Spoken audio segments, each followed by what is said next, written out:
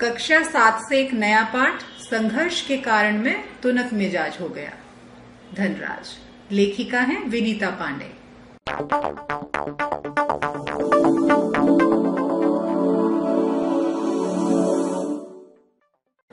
संघर्ष के कारण मैं तुनक मिजाज हो गया।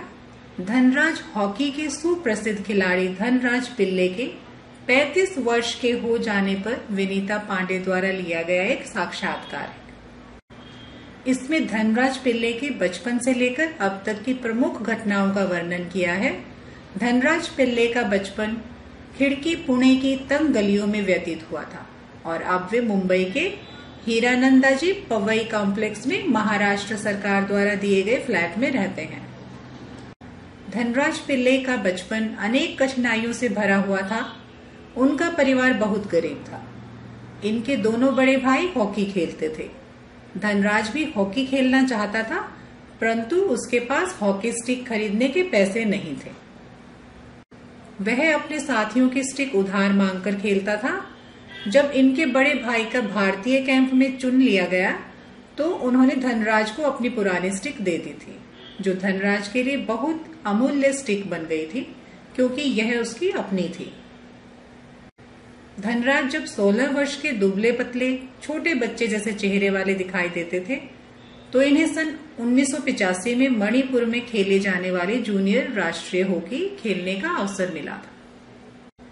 सन 1986 में इन्हें सीनियर टीम में चुन लिया गया था और ये मुंबई आ गए थे। इसी वर्ष इन्होंने उनके बड़े भाई ने मुंबई लीग में बेहतरीन खेल खेलकर धूम मचा दी थी। 1988 में ओलंपिक के लिए चुने जाने की आशा थी, परंतु 57 खिलाड़ियों की सूची में भी उनका नाम नहीं था। 1979 में उन्हें ऑल विन एशिया कप के लिए चुन लिया गया और तब से लगातार प्रगति पथ पर अग्रसर रहे हैं। विनीता पांडे ने जब उनसे तुनक मिजाज होने का कारण पूछा तो उन्होंने इस स्वभाव का कारण अपने बचपन से जुड़ा बताया। वे स्वयं को बहुत असुरक्षित अनुभव करते थे। उनकी माँ को उनके पालन पोषण के लिए बहुत मेहनत करनी पड़ती थी। वे स्वयं को बहुत स्पष्टवादी मानते हैं। वे अपना गुस्सा रोक नहीं सकते थे। अन्य लोग उन्हें उकसाते थे। उन्हें जिंदगी में छोटी छोटी चीजों के लिए संघर्ष करना पड़ा था, इसलिए वे चिड़चिड़े हो गए। धनराज पढ़ाई में एकदम फिसड्डी थे। वे 10वीं तक ही पढ़ पाए। उनका मानना था कि यदि वे हॉकी के खिलाड़ी न होते तो शायद उन्हें चपरासी की नौकरी भी न मिलती।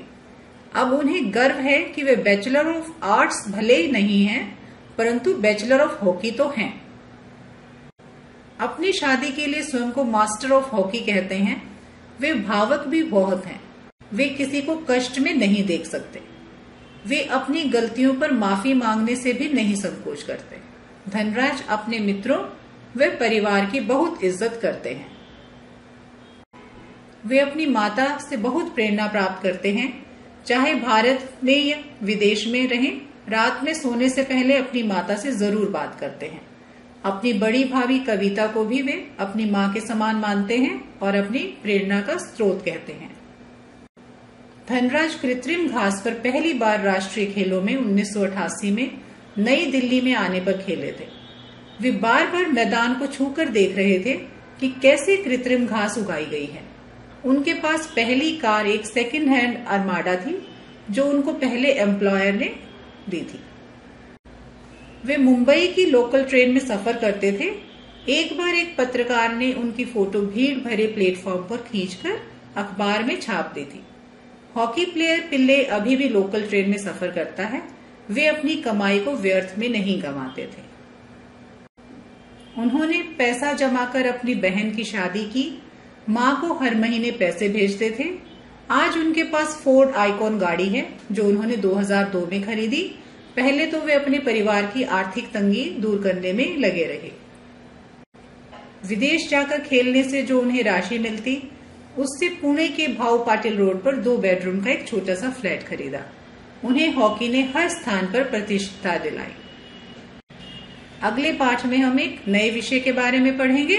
धन्यवाद।